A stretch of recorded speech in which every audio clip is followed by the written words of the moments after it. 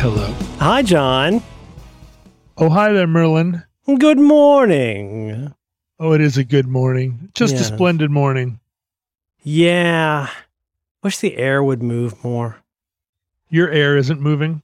Yeah, I don't like to talk about the weather, but, Yeah, I know you don't. I don't. But you know what it's like here usually, and I don't know. It's just, it's muggy.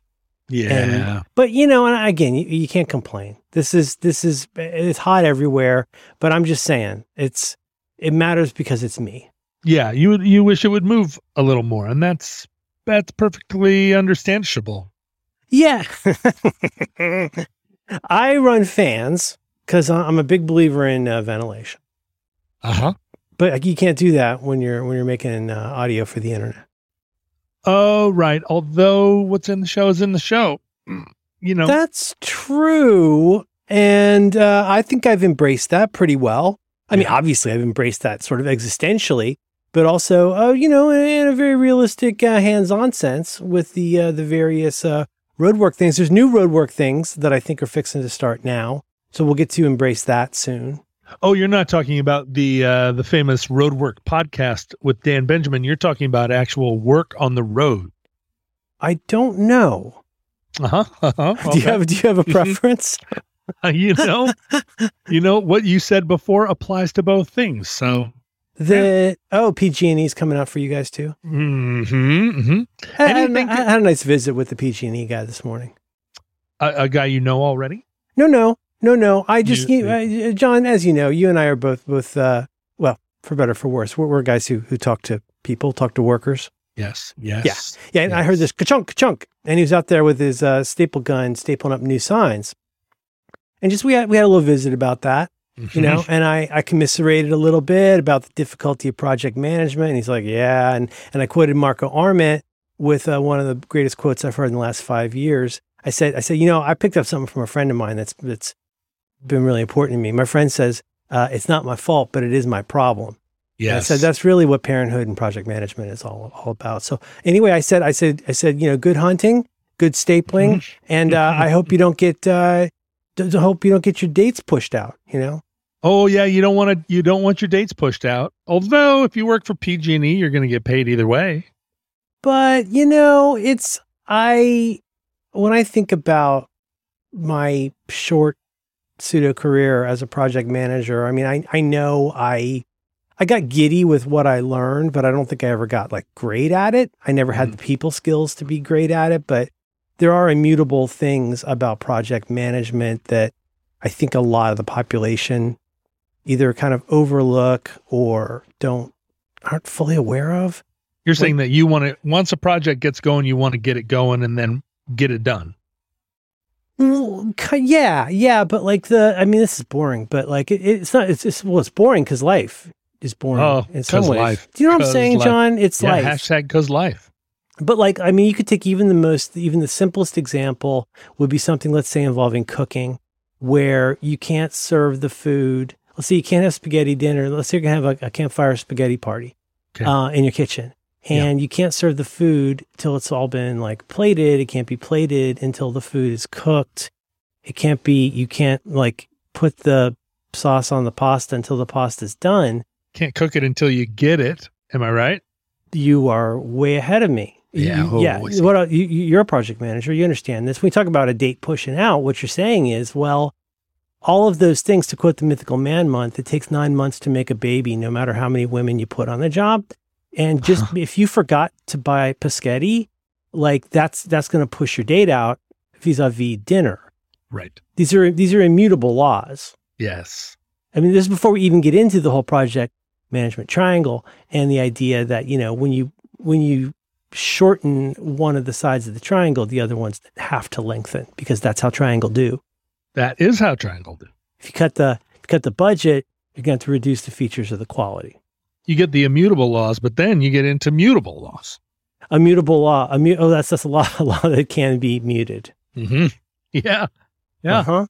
Yeah. Mutable laws. Mutable laws. Is that a kind of would you call that, I'm a little over my skis here. Would that be a cultural moray? What's a mutable law? Is that one of those military intelligence jumbo shrimp type situations?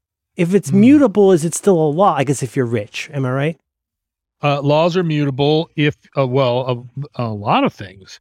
I noticed, I spent quite a bit of, mutable just means, liable to change. Yeah. Right. And, when I spent some time with some military people recently, and they used the word culmination all the time. Oh God. Tell me what that means. Culmination. Anything it wasn't just the ending of things. They want things to culminate, to come to an ending, to be caused to have an ending. Well, but to have all of the components realized in a culmination, it's not just that it's not just an end. It's not a hard date, or it's not the accomplishment of a single goal. It's a culmination of all the factors that all kind of arrive at the same place at the same time. Which is very much the situation with this. When I say road work, I mean, just in brief, like this encompasses so many things that involve replacing streetcar tracks. It involves, it involves. So basically, you know how it is if you're my friend Chris Coldren. Hi, Chris. My friend Chris, when he was my Sherpa for getting a VW bus. And when we needed to change the gaskets on the engine to get out scissor jacks, pull out the engine and change the gaskets, he's like, as long as you're pulling the engine, here's 2 or 3 other things we ought to do. Because you don't want to have to go pull out the engine again for something that you should have caught before. If you're going to dig up a bunch of a pretty major thoroughfare, there's so much coordination with the order you do that in and thinking about how it pushes stuff out. You know what I mean? And culmination, I really like culmination. And the thing where I misunderstood it, but I think it's still a smart point, is if you're a project manager, you know that, I don't mean this to sound like aggressive or ego assertive, but like things must be pushed, as in like things don't just happen, John. Things must be caused to happen.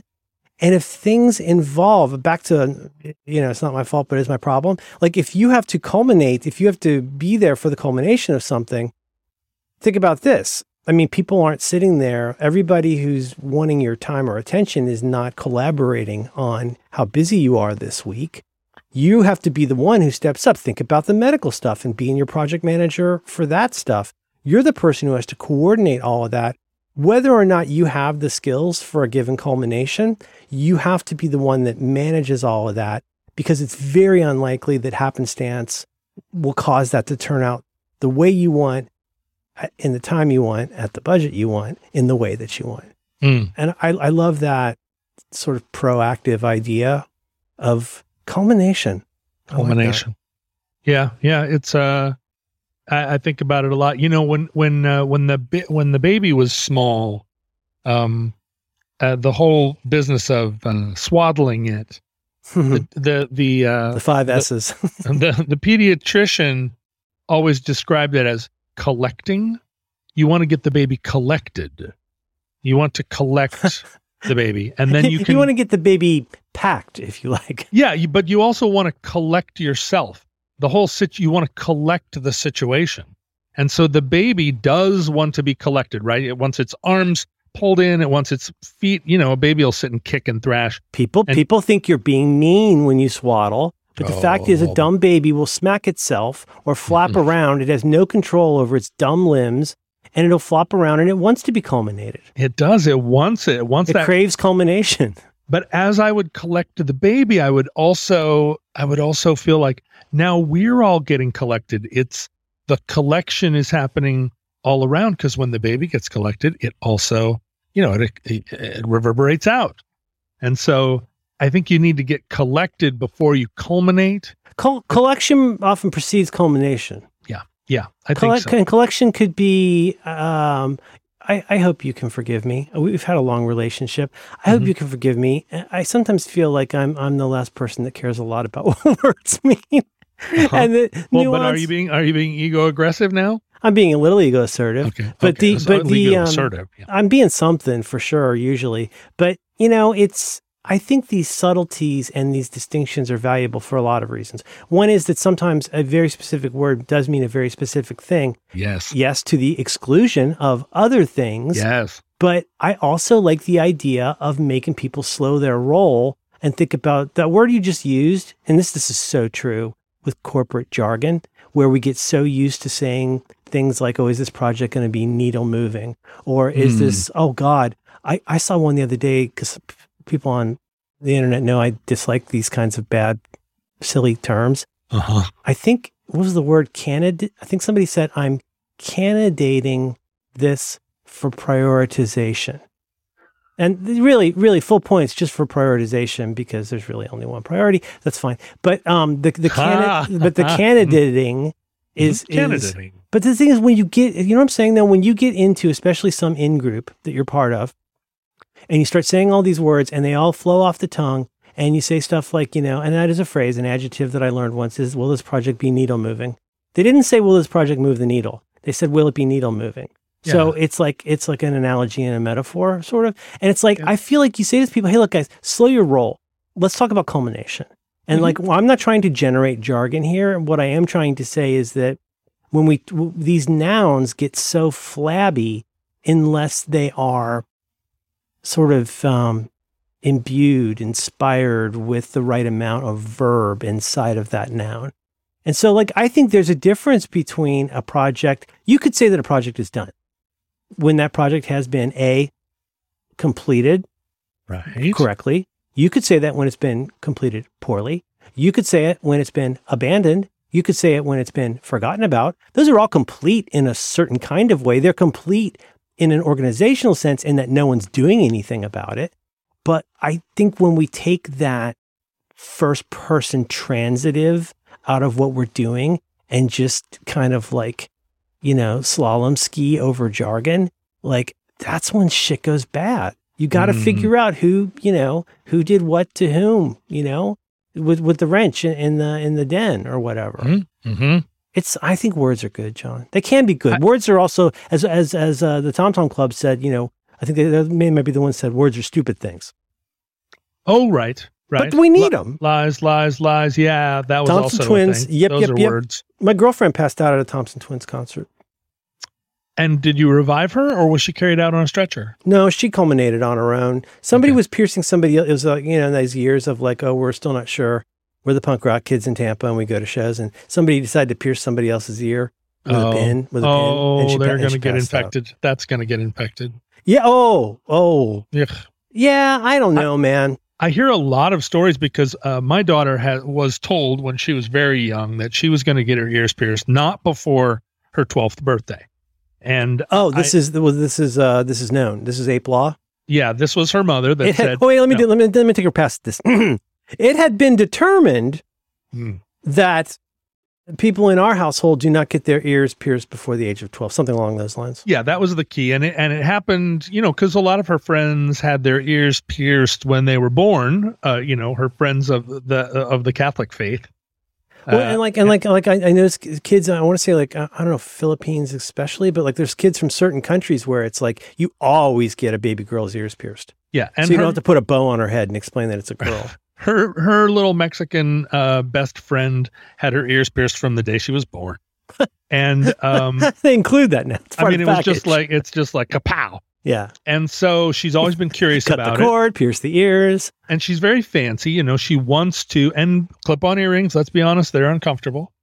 And so, oh boy, it was probably when she was 7 or 8, she started to be like, that ear piercing day is coming up. And it's nope, still 5 years away. But now she's 6 months out. Oh boy. And that's in some ways the toughest time. And do you let it slip, or do you stick to your earring guns? Oh, there's no slipping because you make a law, it's a law. It's immutable. But we talk about it a lot now because it's on the horizon. It's when I get my ears pierced, I'm gonna X. When I get my ears pierced, I'm gonna Y. But she has a lot of friends who have recently gotten their ears pierced because I guess some families, you can't. I don't know how they do it in your family, but some families inside the 12th year, maybe. Yeah, it's 11 and a half. You can get it at 11. And so what we've concluded is that if you get it done at the mall, you're almost certainly going to get an infection. And so really? Yes. So is the that based on place to do factors? it, well, that's everybody we know that's gone to no, wait a minute. Everybody we know that's gotten an infection got it done at the mall. That's not to say that everybody that got it at the mall got an infection. Yeah, can't prove a negative. But what we do up here in the Northwest is you take your daughter to the piercing and tattoo place. Oh, interesting. So that's like that's a whole like experience. Oh yeah, because they got their shit together there. They got the autoclaves, and they're like, that's all they do. The piercers just do the piercing. It's not like somebody at the cash register who comes around and is like, oh right. yeah, It's somebody who's also half-time at Sunglass Hut. Right. It's not that. It's like somebody that's like, oh, you want a piercing? Like how many and how big? And so we've started talking about that. Like, well, we're going to go to, the Kick-Ass Tattoo Parlor piercing spot. And so that's a great name. She's really thinking about that a lot. Like, okay, is she looking forward to like that? I don't know. For some reason, what am I thinking of? I'm thinking of that D&D, not D&D, but that RPG Thieves World. Like, I'm imagining, is it like one of those, like, is it Diagon Alley kind of situation? Is it going to feel a little bit, not seedy because they wear gloves and stuff, but it's more exciting than going to the mall, huh? Well, yeah. And she's got a furrowed brow and she's stroking her chin about it. Like, okay, right. At the mall, you're surrounded by pink plastic, la, because those mall stores are just full of garbage, pink plastic la, right? It's worse than ever right now. But if you go to the piercing place, you walk in and it's just like, okay, all senses on and everything happening. It's more like a bar than going to the Limited. Right. It feels adult, right? And in fact, sure. I will call ahead and say, hey, I'm bringing my 11-year-old in, and they're going to go, great, no problem. Give me your scuzziest piercinator. But I would alert them in case, like, okay, so probably no genital piercings on the next table while she's getting her ears done. You get a private booth, like when you get a toupee. Yeah, hopefully. I mean, I've never had a tattoo. I never had a toupee. Well, I've never had either a tattoo or a toupee or a tattoo-pay. You know what, John? I don't have a tattoo or a toupee, and I don't at this juncture because things can always change. Life is mutable. Yeah. But I don't at this point see myself wanting to get either one of those. No, I remember early on in my life, 16, 17, I had a friend that got a tattoo of a skull in a top hat smoking a joint on the front of his arm. Is that a rolling paper logo or Grateful Dead? What is that? It sounds familiar. Yeah, it is. It's like I think it's a top tobacco except turned into a skull. And he was not a hippie. He was a punker. And so it was some kind of, he meant it or something. We can include that in the footnote that explains his tattoo. But we were talking and I was like, a tattoo, you say? Like, yeah, how did you even get that? You're too young. And he was like, oh, where I come from. And I was like, so what's the deal with it? And he said, well, part of it is just like, I own my body. Like, it belongs to me. I can do what I want. Like, it's part of like asserting my ownership over myself. Mm-hmm. Because he was a lot of the kids that at 16 years old who are punk rock, they're the smartest kids in the school, but then they all go. Right. Well, and that's exactly the kind of, I'm not about to criticize tattoos and people with tattoos. Save your email. But what that person is saying that sounds like silly teenage shit is the kind of thing every teenager thinks, but doesn't necessarily say. Well, eventually they stop saying it, at least. But no, I understand that.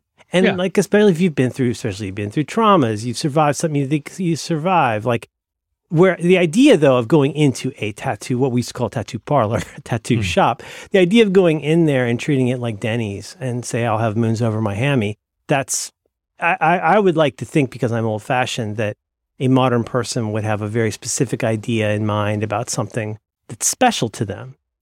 Right? Yeah, you wouldn't just go in and say, like, give me 7A. This friend, James, who is still alive against all odds, and a lot Good for James. Yeah, and a lot of the people that we knew at that time are not still alive, but he is, and he works, as far as I know now, he works in dirt. Like, he is a custom dirt person. Like, he's a dirtman. If you want a certain kind of dirt, like he's your guy.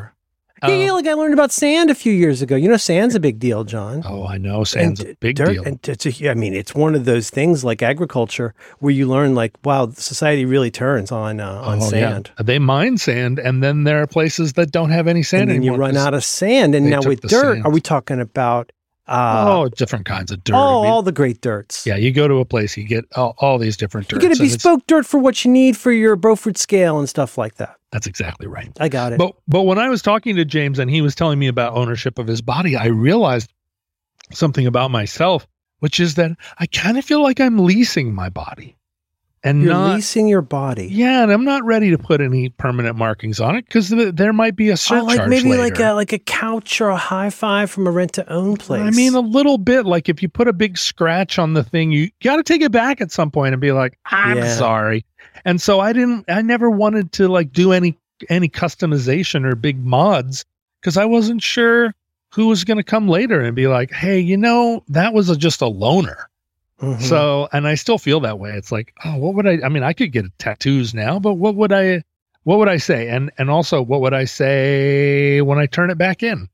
And I'm like, sorry, I put some and for the third time we return to it's not your fault, but it is your problem. When your leased automobile gets dings and dongs, and like they don't care whether, on the one hand, you go like, oh yeah, you obviously are the one who put that KQED sticker on there. You have narrow bones.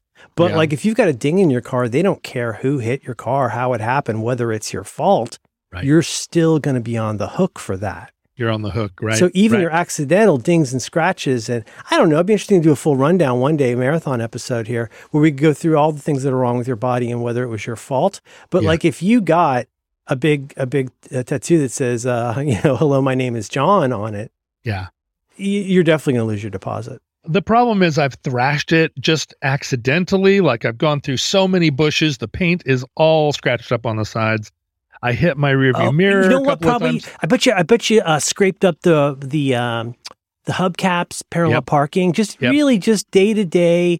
This is what happens when you have a car kind of stuff. Yeah, the rims aren't original, and I couldn't find the old ones. I looked.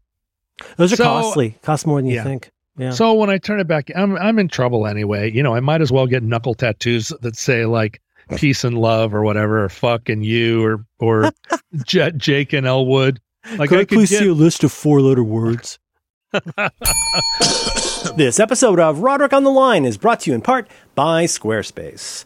You can learn more about Squarespace right now by visiting squarespace.com/supertrain. Friends, Squarespace is the all-in-one platform for building your brand and growing your business online. You can stand out with a beautiful website. You can engage with your audience, and you can sell anything, your products, content you create. You can even sell your time. This is true. This is new, and it's true, and it's amazing. It's Squarespace. Okay, all right. Well, maybe you're out there. What some people call creative. I would not use that word. I would say people who make things, right? But maybe that's what a lot of us do. And you need a website for that. Squarespace wants to help. And it's bringing together a lot of the old and the new in a way I find very invigorating. Remember blogging? Does anybody remember blogging? Well, you can create a community on your Squarespace website with a fully integrated commenting system that supports threaded comments, replies, and likes. You can use their powerful blogging tools to categorize, share, and schedule your posts as well. This is amazing. This is like stuff from the future where we all will spend the rest of our lives. You may know this. This is huge. This is huge. All Squarespace sites are optimized for mobile. That means that the content on your pages will automatically adjust so that your site looks great on any device or dingus. That used to be an entire separate career. Squarespace does that for you. Maybe you want to save time with cross-posting. You want to get your message out there. Well, it's built right in. Squarespace can auto-post your content to Twitter, Tumblr, or Facebook, personal or brand pages. All post entries and images are optimized and tagged, so descriptions and titles will be correct wherever you are posting.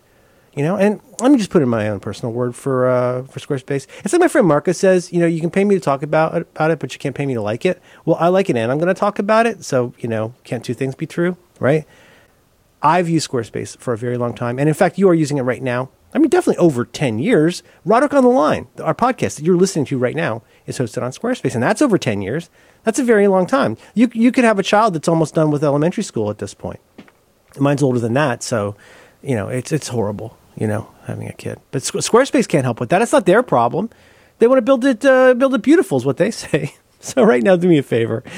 Go and head over to squarespace.com/supertrain, and you can get a free trial. Okay, free trial, no credit card required. You go in there. When you're ready to launch, right? You're ready to take it and put it live, push the big red button. I don't know if there's a big red button. Terms and conditions apply. Use the offer code SUPERTRAIN, and that's going to save you 10% off your first purchase of a website or a domain. Once again, please, squarespace.com/supertrain, offer code SUPERTRAIN. They've been great to us. They're going to be great to you. And our thanks to Squarespace for supporting Roderick on the Line and all the great shows. Well, all you have to do is drive around town and look for tags, right? All the taggers, they all have 4-letter words, and you find the right tag. You just find the right tag. Get a tag. Yeah. Find the right tag. Yeah, I really passed me by, John, the whole tattoo thing. But okay, so here's another thing. Okay, so question here. So. And now I'm going to do that thing that makes people roll their eyes a little bit. That you do? Yes. You know, that was written by the guy from Fountains of Wayne. Oh, nice. Did you know that? I didn't know that. Adam Schlesinger wrote That Thing You Do. He also wrote some of the very good songs for Josie and the Pussycats. He wrote the songs for that very good Rachel Bloom show, Crazy Ex-Girlfriend. Yeah, I watched a really good YouTube video about it. He had a whole, it's one of the things that broke up the band was that he was getting all this work writing quote unquote fake hit songs for movies. He the one that died from COVID? Yeah. Oh, that sucks. It was my first COVID death. Yeah, it was a lot of us, right? And then I started, because I don't know if you remember this, John. I'll speak for myself. I was very emotionally vulnerable in the spring of 2020. And I think it was early April. He died of COVID. It happened fast, like it used to back in the day. And I don't know. I mean, they're not my favorite band, but I adore Welcome Interstate Managers.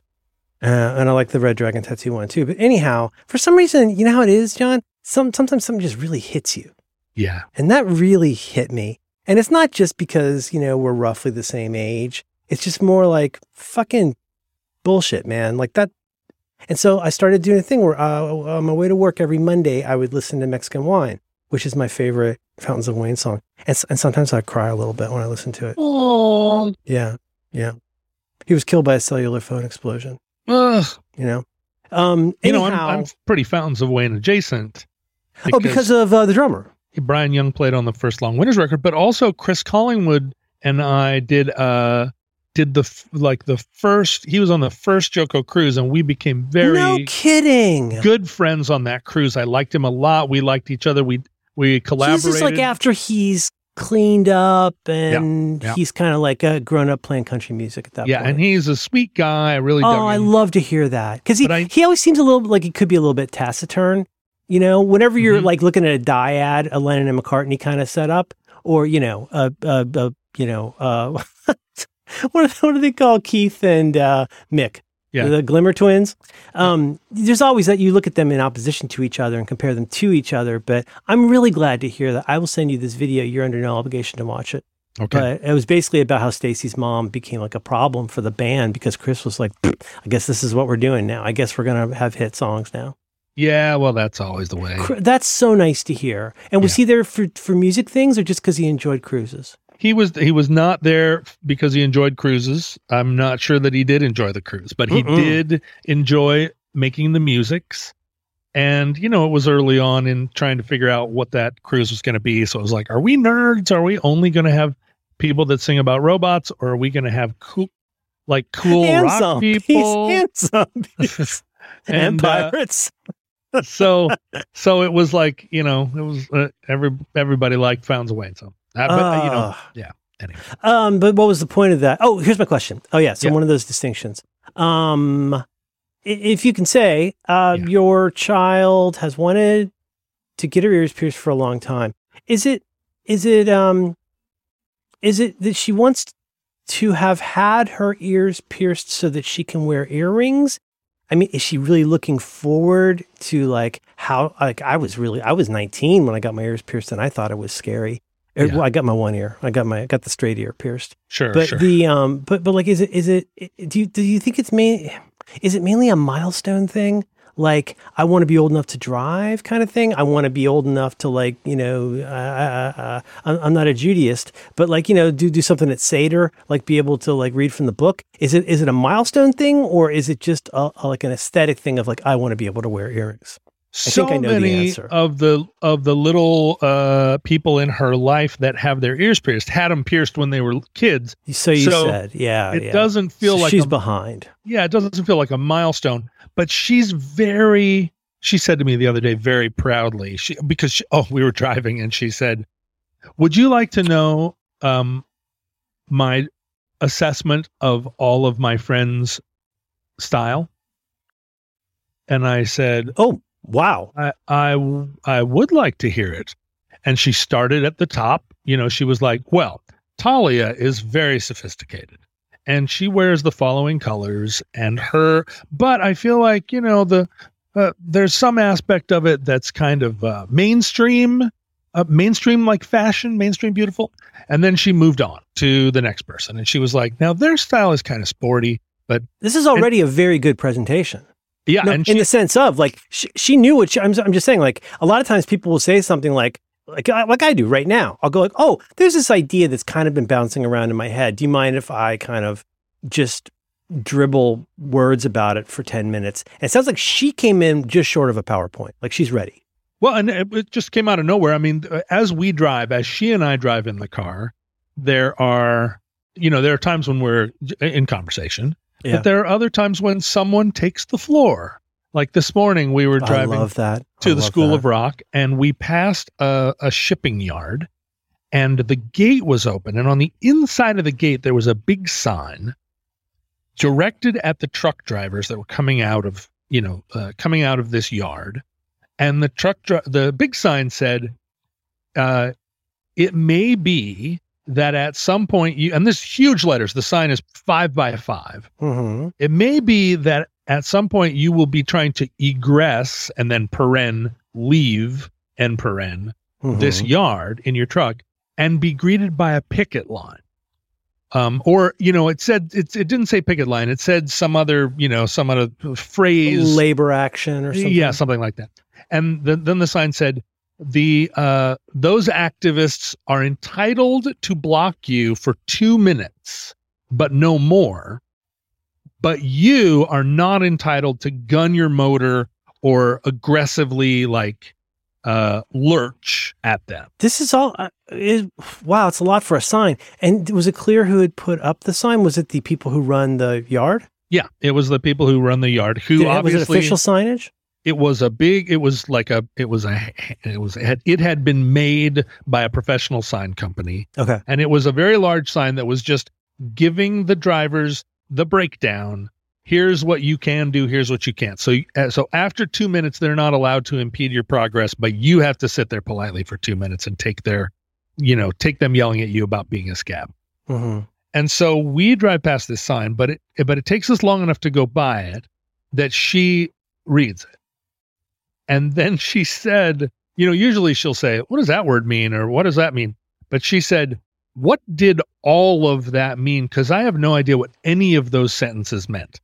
Because it was all using labor and management sort of euphemistic language. And so what you're describing, it sounds like it feels long for a sign. It was very long. It's the kind of thing where, like, if you read the fine print on your parking ticket about how this does not create a bailment and blah, blah, blah, kind of almost like fine text. It sounds like could that have been put differently to not be as long, and she picked that up? Yeah, and it was 3 sentences long, and why they used egress and then leave instead of just using leave. Somebody crafted the wordage of that sign and nobody edited them.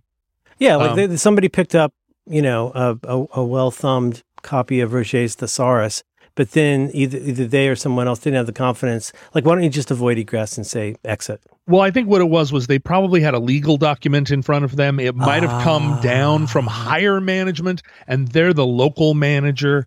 And they were just like, okay, well, I got to use this legalese, but I also am trying to make a sign, Anyway, so she turns to me and she's like, sometimes working at crossed purposes. Yeah.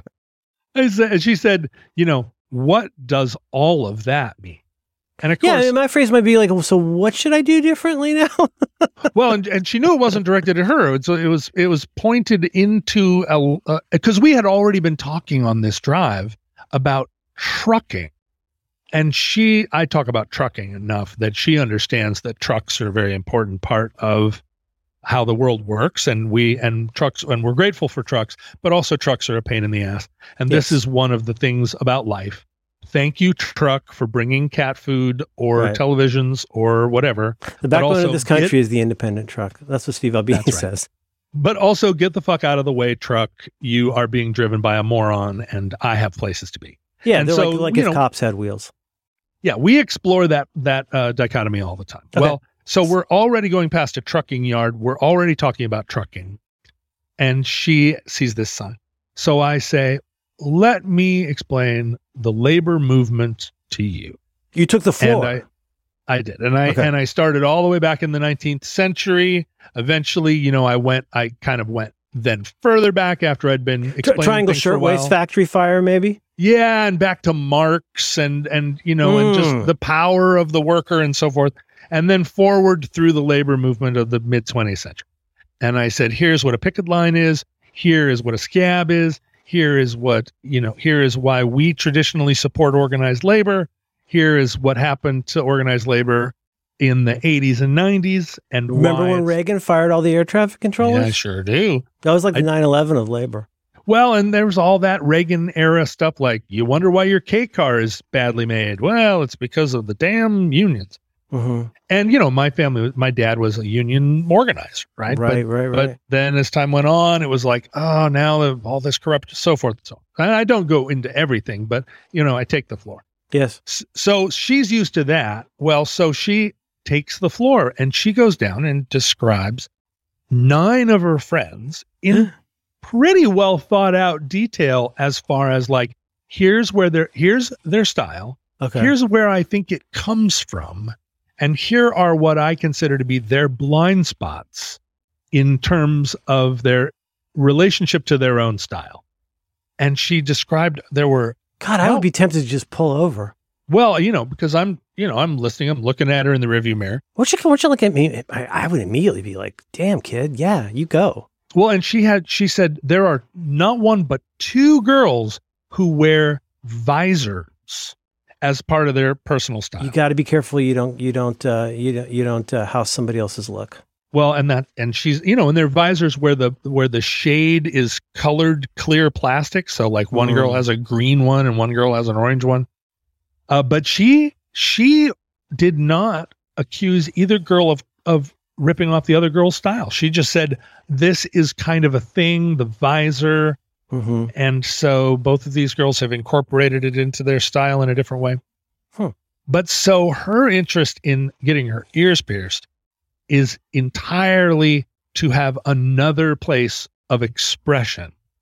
Because she said very proudly, I think all my friends would agree that I have the most style. And I said, well, I'll accept that.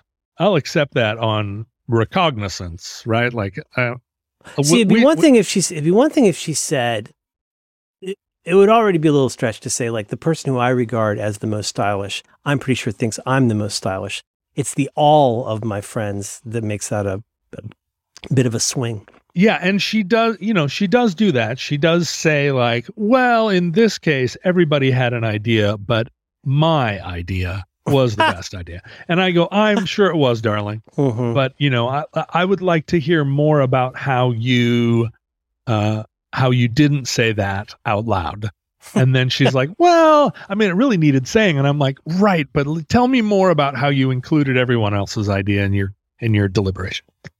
But all of this was happening because on Saturday, I discovered here in Washington, this got to be true in California too, up in the mountains, there are gem fields where... Wow, that sounds like something from Adventure Time. Where the gems are there in the ground to be gathered. And I know this... Yeah, I know this is true in the central states, in the desert Southwest. There are places where you can go and pay $5 and go in and just pick gems up off the We're ground. not just talking about bauxite and geodes, though. Like we're talking about like big semi-precious stones, maybe, or something useful for industry. Well, a lot of crystals, but also some amethysts. Some like sure. But this is not a pay $5 situation. This is just drive up to the pass, go up a logging road 2 miles under the old railroad trestle that's now like falling down, up past the 4 guys that are standing on the side of the road chewing tobacco, pull over, go past the boulders, hike up a trail a kilometer, and then just turn and go straight up the slope, which is a forested slope. And you'll start to see holes that have been dug in the ground by other crazy people, and just start digging a hole and start pulling out gems. Is it wow? It's so fat. Is it? I mean, like I all I know is what I've learned from TV shows. But like like Daniel Plainview wants to go out and like see if there's any oil here, or like the fancy lad with Mrs. What's her head in Deadwood has to go out and reconnoiter his claim. Are these like known areas? Do you just show up, and then at what level of engagement or contract do you say this is my gem area? Well, so I pull up, I'm driving up there. There's some trucks on the side of the road. There's a guy that's a very dirty guy. He's probably 55, but he looks 65. and he's got a bunch of pickaxes in the back of his truck. So I pull up, I roll down the window, and I'm like, "Hey guy, what can you tell me?" And the guy goes, "What do you mean? What do I look like?" And I was like, "Well, you look like a guy who's been mining some gems, if you know what I mean." And he goes, "What makes you think I know anything Maybe about that?" Maybe you should have started by saying, "Hey, old timer." Hey, old timer. But he was not that much older than me. Still, the vernacular. Right. Hey, old timer. And so eventually I get him talking, and he's like, "Well, if you go up this trail, then you come down on it. But if you go down that trail, you go up on it. I've been coming up here for a long time. I actually am from Maple Valley, and I got whatever." And then you can't shut him up. And he's telling me all about the gem field. And he's like, "Now there is a claim. There's a feller that's got a claim, and he'll chase you off his claim." There's a feller what's got a claim. There's a feller what's got a claim.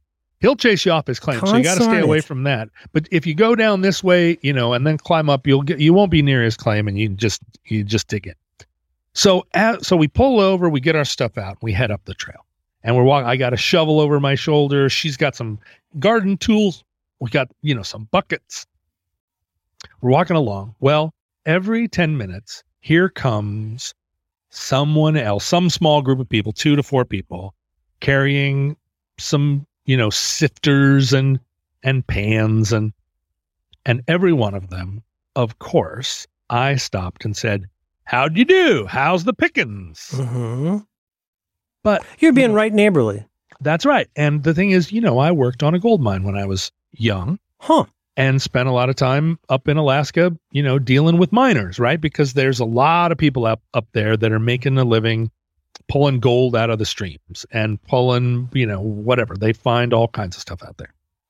And so I know a little bit about the way miners talk. And of course, they all say, well, not so great. It was really, their pockets could be bulging with gold.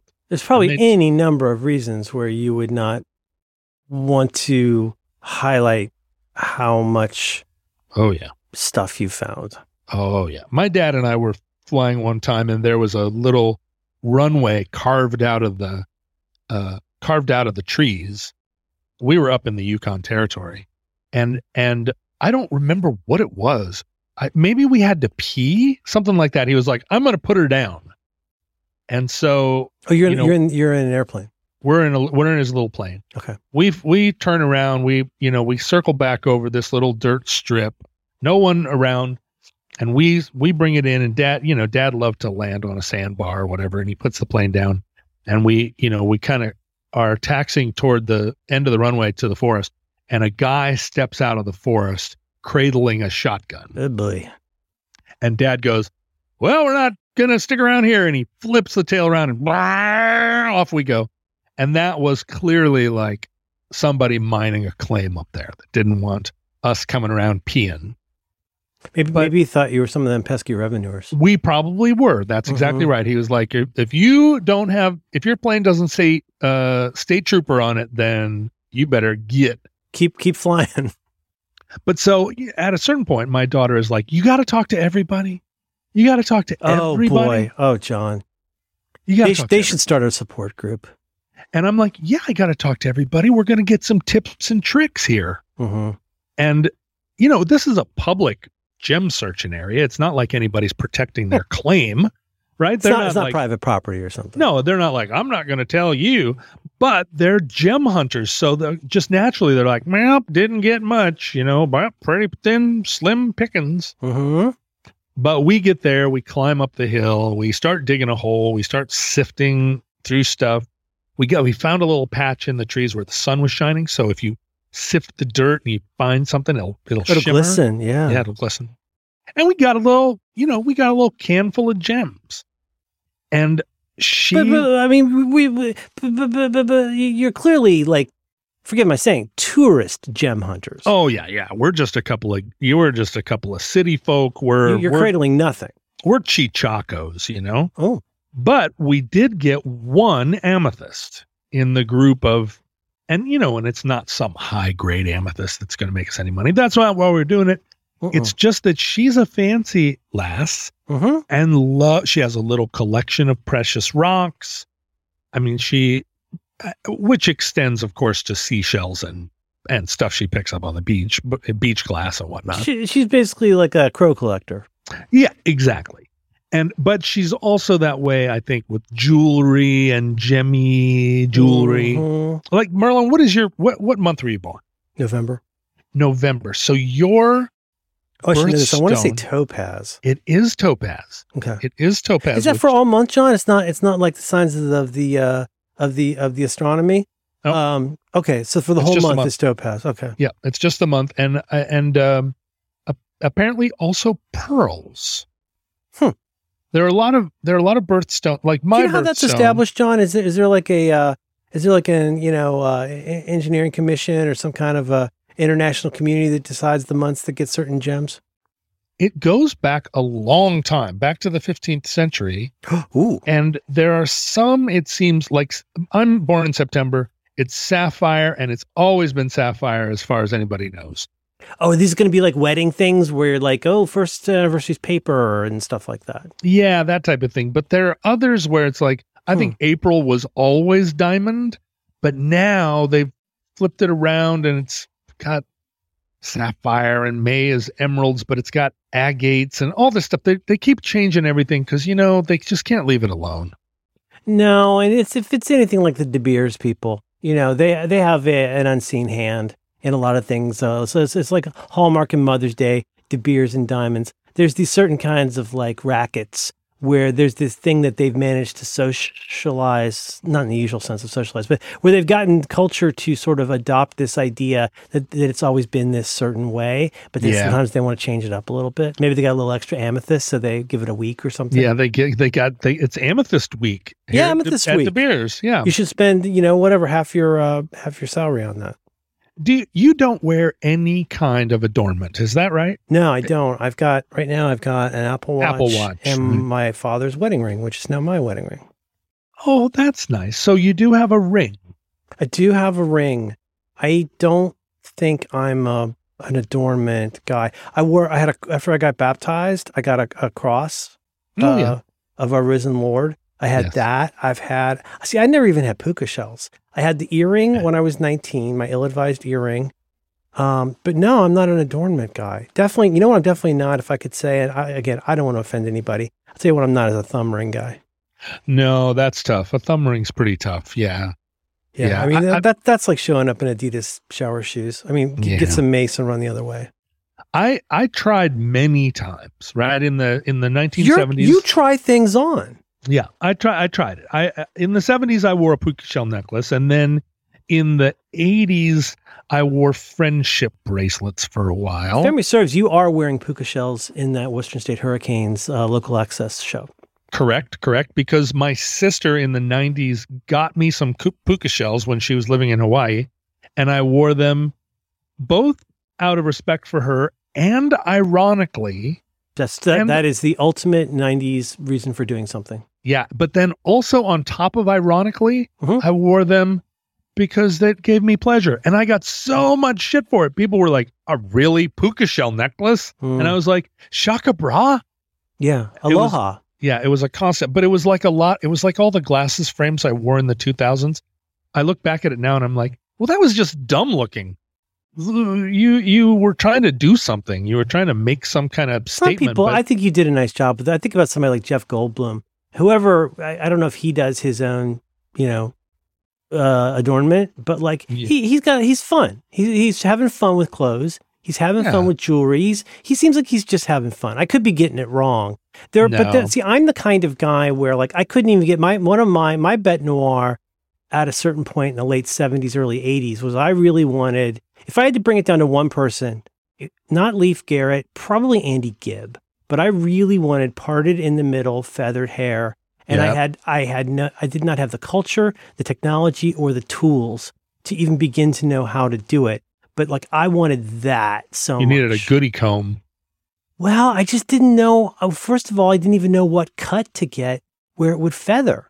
So like, I'm dealing with a home haircut here. Yeah. I'm like, not Mo Green, the guy from the Stooges. I got like a soup bowl haircut, and I'm trying to rock a Gibb. And you're over here like, no soup. And then not me. But every time I've tried an adornment, I feel like it looks like I'm a guy trying an adornment. Yeah. I really... You do well with it. I tried rings. I was on a train one time in Italia, and there was somebody in my train car that I got talking to, because you got to talk to everybody. Hey, what's your story? Hey, fella. Mm-hmm. And this fella was from Firenze, and I said, "Oh, I like your ring," because he had 3 rings that were intertwined, and he said, "Oh, this is a rolling ring," So he had some Italian word for it, and it's 3 rings, and when you put it on and take it off, they kind of roll over each other, like it's a little device. Oh, like almost. It's got ball bearings or something? Yeah, but it's just 3 rings. It's just that they're almost like a That sounds like dark magics. It's a little dark magic. And I watched him roll the ring on and off, and I was like, oh, I got to get one of those. Oh, he's stimming. Yeah, it's like a little fiddle toy. Yeah. Yeah, so when I was in Firenze, I went to the bridge over the Arno where they do the jewelry, and I was like, I got to get one of these. And they were like, well, in gold it costs, and then some number that was insane. And I was like, oh, right, things are expensive, and gold costs money, and I don't have any money. Mm-hmm. But then I bet they saw you coming. Yeah, they saw me, and they were like, Americans have money, and I was like, not this one. But later, I was at one of those street fairs where people from Greece put blankets out in the middle of the town square, and they sell you all kinds of little leather pouches and whatnot. Oh, sure. And one of them was a silver smith, and there was a silver rolling ring. And I think I'd like that better. Yeah, and I put it on, and it fit me, and it was like $15. You're the Kwisatz Haderach. And I was like, $15? I don't have $15, and they were like $10. And I said, it is silver, and I was like, I'll take it. And I wore that silver ring for a long time, and it was a fidget. Mm-hmm. But then, it kind of, I don't know, it slipped off into a box one day. And right now I got nothing. I'm wearing nothing at all. I'm in my birthday suit. Yeah. I feel like this is something that makes more sense for you because you are so much more willfully, happily, gregariously engaged in that aspect of culture, which is things like what kinds of clothes, what's the uniform of the day, what clothes will I wear? And I'm saying this neither to polish your cherry nor to diminish mine, but like, I right now, actually, I'm that guy right now. I'm wearing my own podcast t-shirt right now. Aww. But like, that's what I wear. I wear a podcast t-shirt. It's a new shirt. It's a good shirt. I wear like, it's just not a big part of my presentation. And which is not to say that it doesn't have a meaning, because that's how culture works.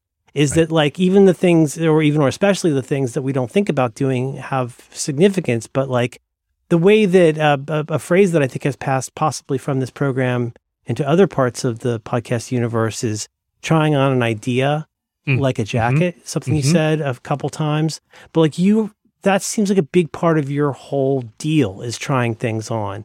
Not even, so like where I would try something on to say like, oh gosh, I really hope I look like this person in Tiger Beat magazine. You seem much more likely to try something on just to try something on. I feel like, and it's not, and it isn't necessarily a failure if it didn't work because that's part of the process for you. Whereas I'm more like, there's other things I will do. Like I'm like with maybe historically with music or today with TV and movies, that part of culture. But like, I don't think I adorn myself very much. And I kind of admire that you do. Yeah. Even if you don't have anything on right now, that's fine. You can always take it off. You can. Yeah. Unlike a knuckle tattoo. That's key. And, and I do, when I find rings or something, or if I find a ace of spades on the ground, I'll carry it in my wallet for a couple of weeks or whatever. But I just saw a tarot card not too long ago. Are you carrying it in your wallet? No, it was a little bit wet. But I've got it over here. What's like the 3 of mashed potatoes or something? I really don't know anything about it. You know what they say, if a 3 of mashed potatoes is wet. That's a whole other thing in the tarot. 3 of mashed potatoes is wet, sailor's regret. That's exactly it. Potatoes be dry, touch on my thigh. I don't remember. One of the things that I've always been curious about in men's jewelry, yeah, I always struggle with that. It feels anti-Semitic and incorrect. To say it properly. Jewelry. Oh, I wouldn't have gotten that. They're jewelers. Thank you for walking me through it. But men use it to display wealth, to say, here is, it's a Rolex, David. You put something on and you go, that it's a Rolex, David. You get a big fat wife with long fingernails so you can show like how successful you are. Exactly. My wife eats a lot and doesn't need to work. You know what I mean? And then you get you some rotating thumb rings. Yeah, exactly. It's a Sopranos thing, but also, Brad Pitt's always got some expensive thing on. It's subtle.